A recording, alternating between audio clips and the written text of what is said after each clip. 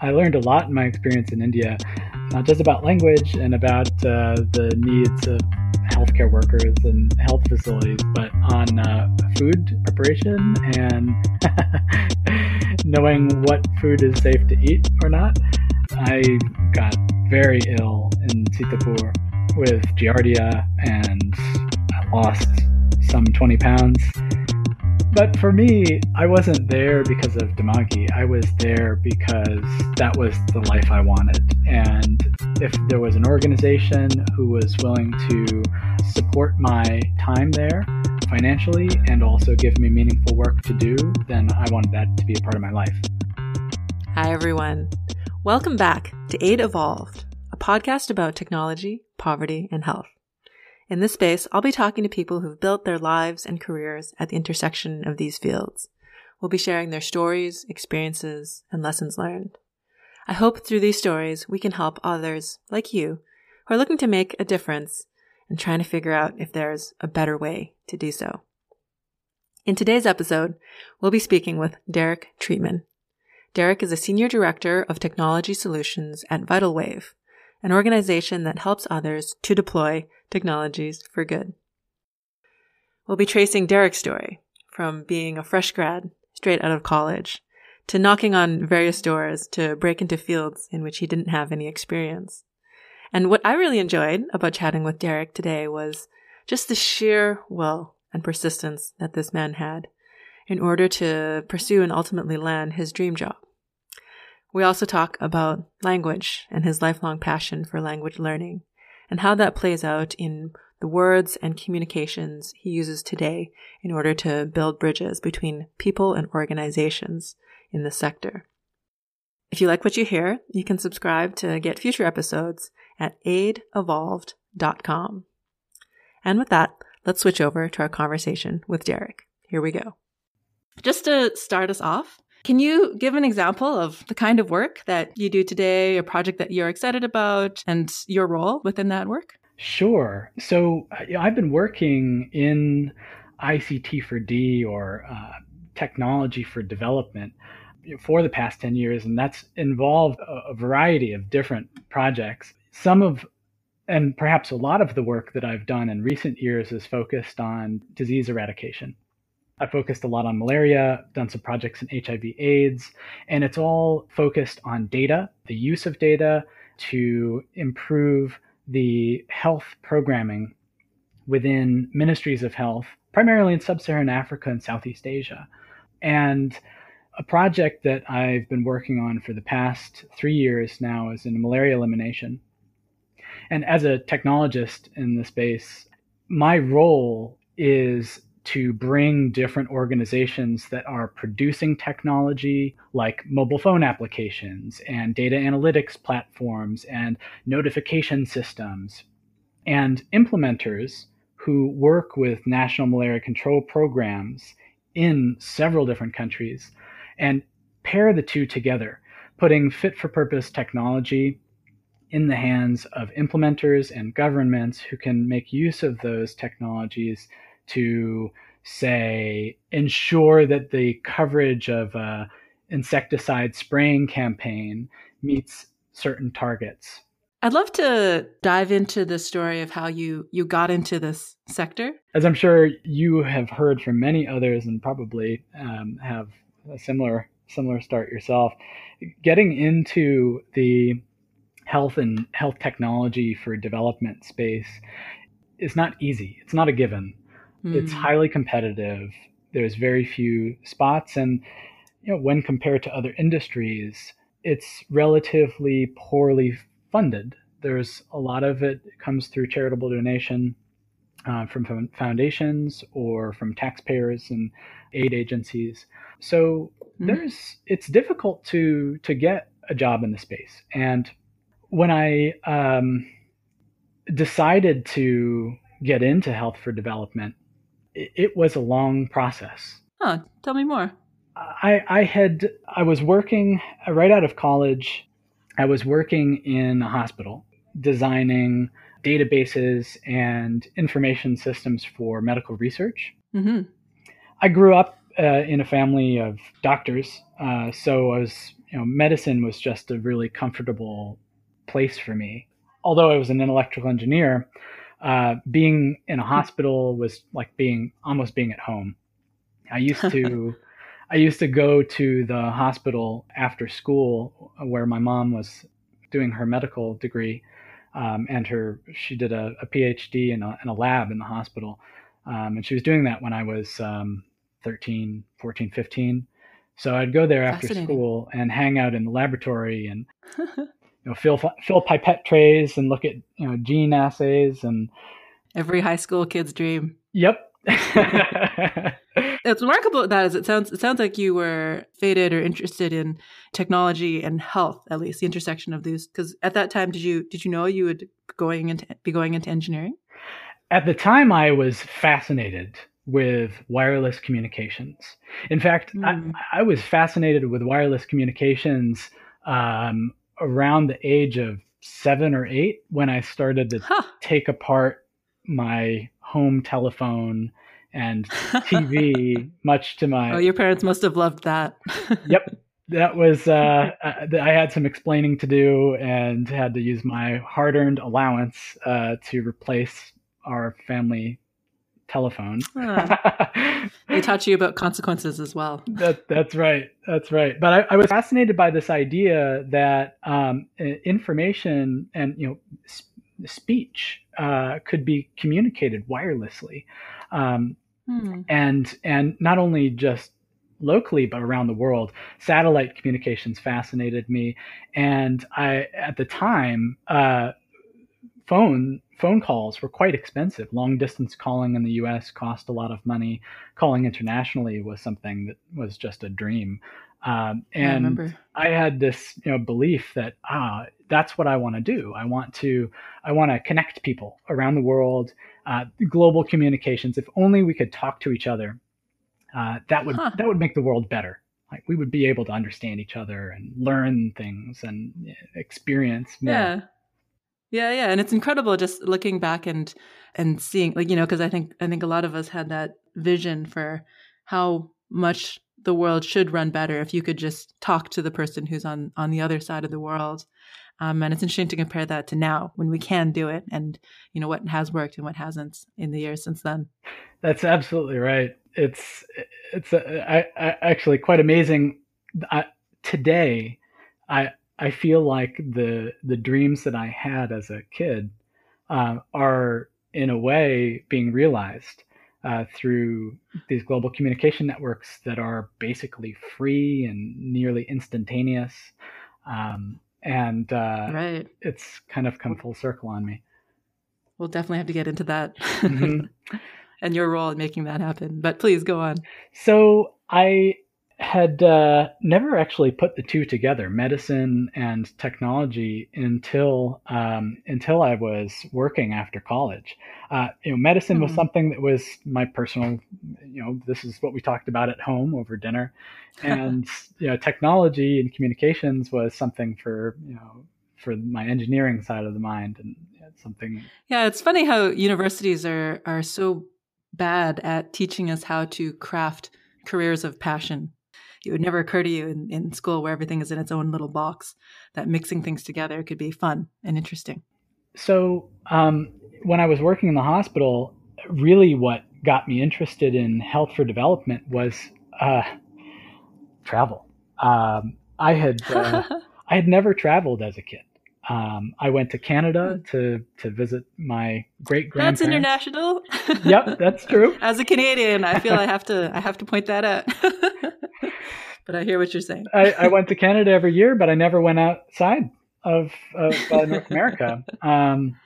Very far. Never went very far from the northeast of the U.S. In fact, it was only when I was in college I visited France for the first time and realized, wow, this is amazing. This is a totally different language, a totally different culture, a totally different life that I knew nothing about, and I wanted to understand it. And I wanted to experience it myself. I was working in the hospital in New York and thought, I need a job. I need a profession that's going to take me around the world and give me the opportunity to learn different cultures, different languages, and have an amazing global experience. I started looking around for job opportunities, and I couldn't. I didn't find any, or I didn't Hmm. find any immediately. Hmm. And I started just doing research. I started to go in through medical informatics, peruse the forums of international medical informatics associations. Hmm. I found an electronic health record platform, Vista. It's used at the Veterans Administration here in the U.S. The Right. organization that developed it, or perhaps a subsidiary, had created a global open source version that was internationalized. And I believe it's the most, correct me if I'm wrong, is it the most widely used open source medical record system? To the best of my Because, knowledge, correct. yeah, to mine as well. Yeah, and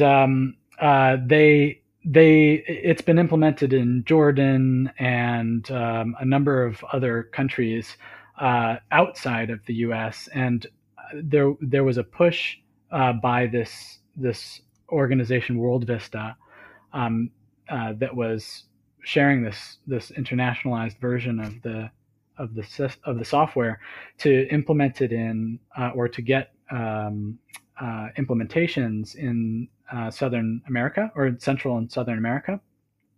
Hmm. And so I started to talk to these guys and volunteered.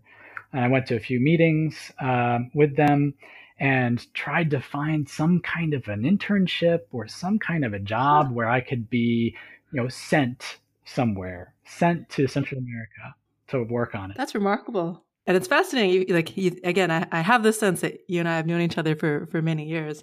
And maybe I've heard the story before, but it's like, I'm just like hearing the persistence that you had. And definitely even when I first met you, you struck me as a persistent individual that has a dream and will like try to find your way in the world. And I can see that playing out in this story. That's definitely one adjective I might use to describe it. In fact, I was so persistent that when I failed to get any kind of paid internship or even an unpaid internship that granted some real work opportunity, I threw up my arms and said, you know what? If my dream is to work in Central America to deploy electronic systems for healthcare, I'm just going to go to Central America. So I quit my job and I bought a one-way ticket to Panama. I met with one of the World Vista folks who was there at the time, and I started going from hospital to hospital, cold calling their chief medical officers and chief technology officers. I'd just walk into the hospital and ask to speak to people until ultimately I would end up sitting down and speaking with their chief information officer or whoever at the hospital, and I would talk to them about the CHR system. And they had no idea you were coming. You're like some kid from America just shows up. No idea. It's just like, hey. and wow. The short end of this story is it didn't work. Oh no! Did you have a lot of doors slammed in your face? I had doors politely opened for me, and I had great conversations with a modicum of interest, but ultimately no uptake. At the end of the day, I was 24, 25 years old, just walking in there to see what I might be able to do by myself, and that unfortunately. But what's funny about the story that you're telling is that it doesn't strike me as an uncommon or an unreasonable story. Like there's so many people out there who, want to volunteer, want to do good, and they'll like fly out to random country for a week and be like, hey, I'm here, let me help. Like there's something about being able to listen when the hospital is like, yes, that's nice, but no, we're not interested. Which I think some people hear that message and other people don't. And it sounds like you heard that message, even in your wide-eyed 24-year-old self. I did. And ultimately, while I was there and getting no traction, I figured, hey, why don't I just put all my efforts and focus on learning Spanish? Um, Hmm. because that'll get me an in. If I can speak fluently, then perhaps I can have more meaningful conversation and find more of a more inroads. And so I Yeah. just started focusing on language and learning Spanish. That's definitely a life skill. I think you mentioned earlier this business of communication and connecting individuals. I imagine being in Panama, you could see the doors that would be opened by having access to that language in a way which might be a lot less visible when you're in the States. And going into other countries as well later on, countries where languages spoken there are perhaps less widely spoken in the world, having some familiarity and the ability to say even just some small pleasantries really shows interest and is meaningful to individuals in those countries who speak that as their native language. Yeah, for sure. I mean, I have to share just the experience that you and I had traveling together in India. And I think, some of us like me are very timid, with a language. But I remember you not only putting in taking the risk and putting in the effort of speaking with anyone who was willing to speak back at you, even though you were learning the language and just picking up word by word, but also the way that helped people to open up as they were talking to you. Like they could tell that you wanted to connect with them, even if you spoke different languages. And I think that's something that, particularly for someone who might be used to talking to others and coming from a position of power or, having language barriers stand in their way, I think was, I could see that was an uplifting experience, whether it be the cook at the house that we were staying with or someone like that you were trying to engage with. And the kitchen is the best place to learn a language. We all eat food. We all know what an apple is, or an onion, or a tomato, and there are so many different things in a kitchen to point at, and and to hear the word come back, um, and I found the spending time in the kitchen as a wonderful way to learn language and also Mm. learn cuisine, which is a big part of culture and really Oh, ties absolutely. everything together. So I spent a lot Absolutely. of time in the kitchen with a dictionary. So you're in Panama. You're learning Spanish. What happened then? I left Panama and went to Mexico. Spent 6 months or so there, traveling and learning Spanish, and getting more and more this sense that language was kind of the key to my future, and what I wanted to spend my time on. Hmm.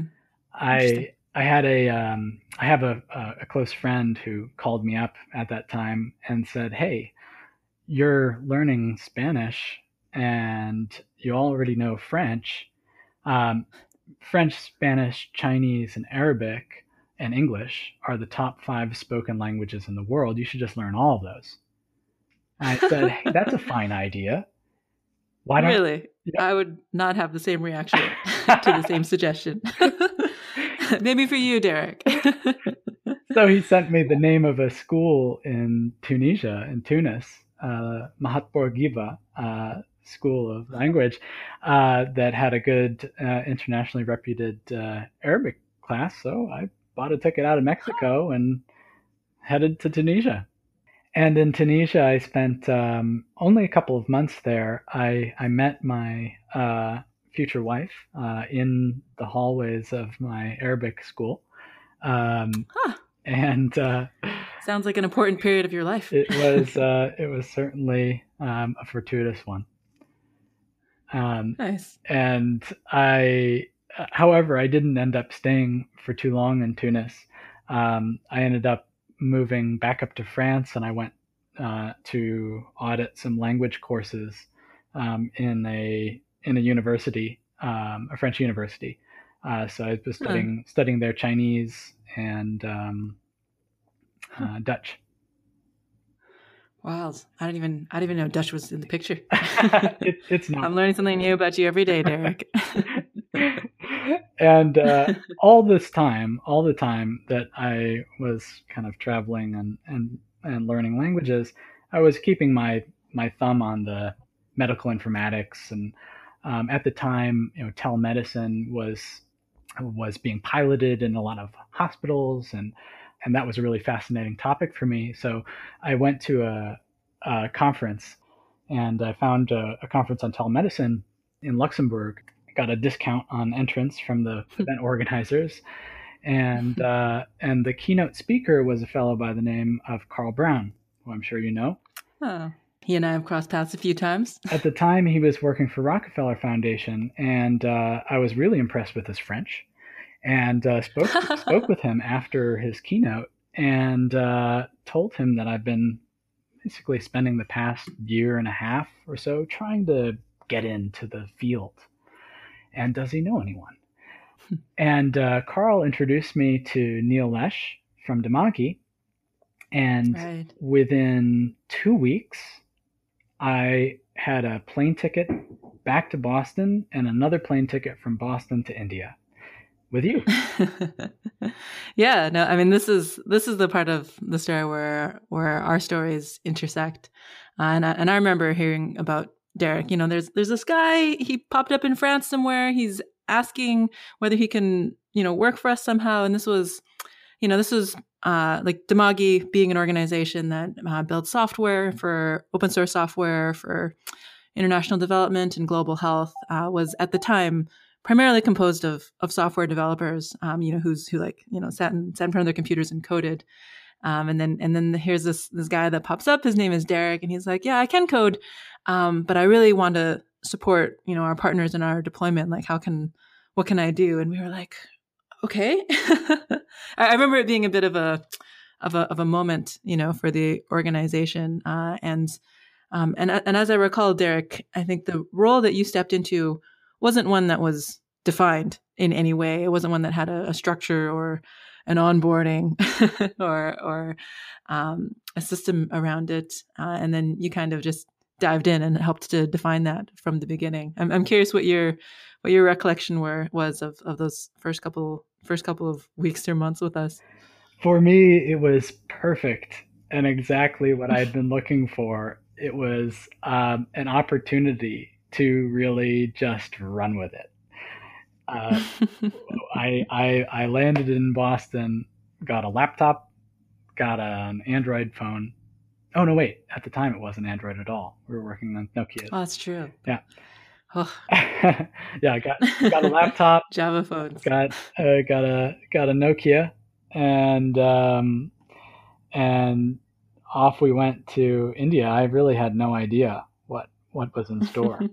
I don't think any of us did. And at the time, it was a USAID had funded this Developing Innovation Ventures grant to Demagi, and the whole concept was to provide seed funding for pilot programs in India to use mobile phones for. I'm not sure if the specific target of the grant was maternal and child health, but that was what the partnerships that Demagi had in India were all about: maternal and child health. And I remember this being just sort of at the very beginning of our work in India, and obviously it evolved a lot from some of that beginning that we had together. Yeah, it sure did. I when I arrived in India, it was basically we did an initial pilot together in Sitapur, and I just have to say, again, you and I both having worked for larger, more mature organizations since then, when anyone starts a new job, you kind of expect somebody to help you with your business cards or your visas or, just like some of the basics of setting up life in a completely new country on the other side of the world. And Derek, I've both fond and, when I think about it, kind of horrifying recollections just of you and I going out there and doing that pilot together. I remember, like I would just be like banging away at the computer, and you'd be responsible for going out and actually getting the health workers to use the application and running the trainings and using the language that you'd picked up. And, we didn't really set you up for that at all. Like it was one of those things where you, as you said, you needed to run with it. You needed to figure it out as you were there. And then I remember after, the 2 weeks, that was the kickoff of that project, I left. And then there you were in India, sort of figuring out your own way forward, I guess, much like you'd done in Panama, and what you must have done in Mexico. Yeah. But with a little bit more direction. Yes. Maybe. Yeah, very, very little, perhaps. Most of the direction that I got was from the local implementing partners that were running the programs in the various different cities and sites where the pilots were underway. And I had a stipend from Damagi, which I used to cover my lodging and meals, and a small stipend.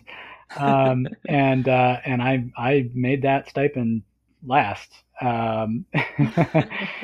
Costs are pretty low in India, so I stayed in cheap hotels and ate in canteens, and just spoke with local individuals. I mean, I really dove straight into the culture, and spent a lot of time just listening to people talk and learning words through repetition and hearing.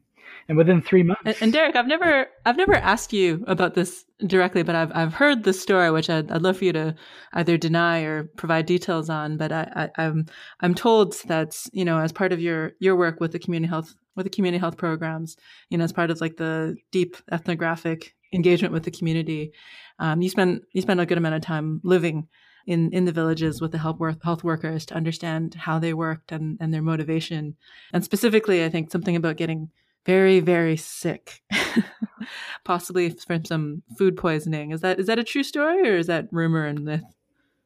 Oh, I've gotten very sick in India many times, regrettably. One of many stories. Yeah, I have learned a lot. I learned a lot in my experience in India, not just about language and about the needs of healthcare workers and health facilities, but on food preparation and and knowing what food is safe to eat or not. Now that's a life skill. That is a big life skill, especially for those who enjoy travel. I got very ill in Sitapur with Giardia, and I lost some 20 pounds. Oh, wow. That's scary. And unfortunately, Giardia is kind of hard to get rid of, and basically lived with it for a year and a half. I tried a couple of different treatments, but inevitably, it either didn't go away or I got reinfected. Some 60+% of the Indian population lives with Giardia as a fact of life. So gotcha. It's unpleasant, but and for the most part, it won't kill you. So people live with it. Well, I appreciate that you maintain a good relationship with Damagi and have never called us out for not providing you with appropriate healthcare or food orientation. Well, the things you do in the line of your work, Derek, it's very impressive. But for me, I wasn't there because of Damagi. I was there because that was the life I wanted. And if there was an organization who was willing to support my time there financially and also give me meaningful work to do, then I wanted that to be a part of my life. Awesome. And that's kind of the way that I felt about that whole experience. And my 2 years at Damagi it was a great part of the life that I was leading, but it wasn't the thing that kept me there. And while in India, it was just exactly what I was looking for. the opportunity that we had to deploy mobile phone applications for maternal health was a vehicle for me to learn, dig into local culture, dig into local language, and the mandate that we had for these pilot programs was to standardize health messaging, health information, and guidance that health workers provide to, to the members of their community, um, on things like safe pregnancy and safe delivery and other risks and danger signs that some problems might be developing, and the importance of nutritional supplements and so on. And Yeah. this language, right, this message is very well researched. It comes from the medical field, from academics. We know what's good for pregnant women and for members of a community to improve their health. The challenge is in remote villages. Uh, that message doesn't translate easily. And for Hmm. individuals who have not had the education or the exposure to the terminology that's used in that messaging, um, it's very difficult to understand. Um, and my Right. mission as part of this work was to make those messages um, understood and in a completely local context. And I learned in that process how different that language and understanding can be, even on a village to village basis, from 50 kilometers apart from each other, how different the words needed to be, how different the tone and the way a message was delivered needed to be. And Hmm. I spent a lot of time producing multimedia. I had a microphone. I had a laptop with some audio editing software on it, and I would spend time translating um, messages from English into Hindi, and from Hindi into local dialect and local vocabulary, using the Hmm. with uh, nurses and health workers who are based in those villages and those communities. We would sit down for hours and go through the messaging and translate the words. And I would explain what some of the words were and what the message was intended to mean. And then we would write it up in the local dialect. And then we would Huh. record the messages. And I would get volunteers from the village. I would get prominent community leader. I would get a health worker. Nice. I would get other individuals that I just heard speaking, and they had a great voice and it was very articulate and easy to hear. And I would record hundreds of takes of people reading these messages. And then I would trial the messages with individuals from the community and ask them, whose advice would you take? Who would you prefer to listen to, speaker A or speaker B?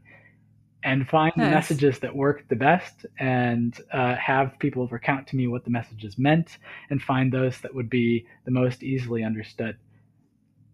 Fascinating. It sounds like you've got all the backings of a social behavior change or marketing career as well. Oh, that's interesting. I never thought of it that way, but perhaps you're right. And for me, it was just great to be able to learn those dialects and the words and how they changed. It's just a fascinating part of the experience for me. How's your work evolved since then? So, I since then I eventually left India after a couple of years, and returned to New York for a couple of years after that, where I did some more work in medical research. And I then joined. I was working for Mount Sinai Hospital here in New York City, and unfortunately in New York City there's not a ton of international health development jobs. Hmm. So I I moved back into medical research just to get a foothold back in the U.S. And uh, That makes I sense. ended up, I moved to New York because I really wanted to. invest in a meaningful relationship in my life. That's a great reason. After a few years in New York, I of course was then ready again to set out. Um, can only stay Never too a dull long. moment. That's right. And not that New York is dull. let's be clear here. Exactly, New York is one of my favorite cities in the world, but it is just one city, and there is so much more in this world to see and experience, and so many other amazing cities and places to visit and to live in, and I wanted to take advantage of the international health development field to do that. So what did you do then? I joined Vital Wave. There was a big project that was starting in Ethiopia, Tanzania, and Malawi. So I joined the team. I had come across Vital Wave in my Yep. And can you just give like a little introduction to Vital Wave? Absolutely. I had actually first come across Vital Wave in my work at Damagi, in some of the research that Vital Wave had published. It's a professional services organization that focuses on the application of digital technology for development. Most of Vital Wave's clients and customers are ministries of health or ministries of education in low and middle income countries, as well as foundations and development organizations like USAID and UN foundations and so on. And Gotcha. The work focuses on applying technology to solve some of the challenges in the development sector, building infrastructure and using information to improve the efficiency of programs, especially in areas where budgets are small. Sounds right up your alley. Yeah, and it's a great group of people for whom I have a lot of professional respect, and it was the timing just worked out well. This project work came up, and I had spoken to Brooke Partridge, the CEO of Vital Wave, about it and about leading part of it, and jumped on board, and effectively gave Vital Wave carte blanche and said, wherever I need to go, I'll go there. And I want to get back out into the field. And off you went. And off I went. Drawing from your experiences in this field, do you have any advice for other young professionals in this space who might be interested in technology and doing good based on your career? Do you have, if you were talking to young 24-year-old version of yourself, what kind of career advice might you give that person? Well, I would say to anyone who is looking at this profession as an opportunity to get out there and see what is really going to make a difference. We get so accustomed to high-end mobile phones and instantaneous downloads and very well-designed user interfaces and technology. It's really easy to forget that these costly technologies and the internet infrastructure on which they run are really not available to the majority of the population of the planet. And if you're interested in making a difference, it is worth spending some time in areas where you can really understand what's available and what those constraints are. Couldn't agree more. To wrap up our episode, we have a few rapid fire questions. And so these are questions which we could spend a lot of time on, but maybe just to get, some high level, quick thoughts. First question for you is whether you have any requests that you would make for donors or policymakers who might be listening to this. Yes, I would say please fund infrastructure, internet connectivity, power solutions, even things like roads. These are largely missing in the environments where we work, and they're ultimately required for any and most of the tech for development space in order to effectively run. I can't tell you how many projects, all of the projects perhaps, I've worked on in my entire career. There's always one common challenge: internet connectivity is not reliable, power is not reliable.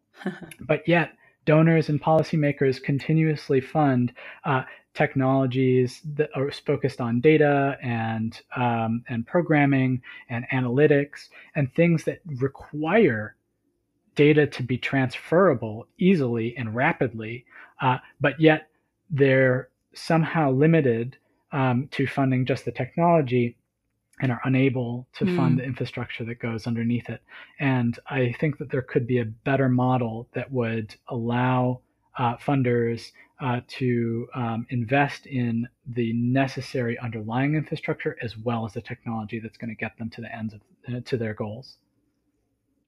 Great point. And often the infrastructure will outlast the particular generation of one technology or another. And have many other benefits.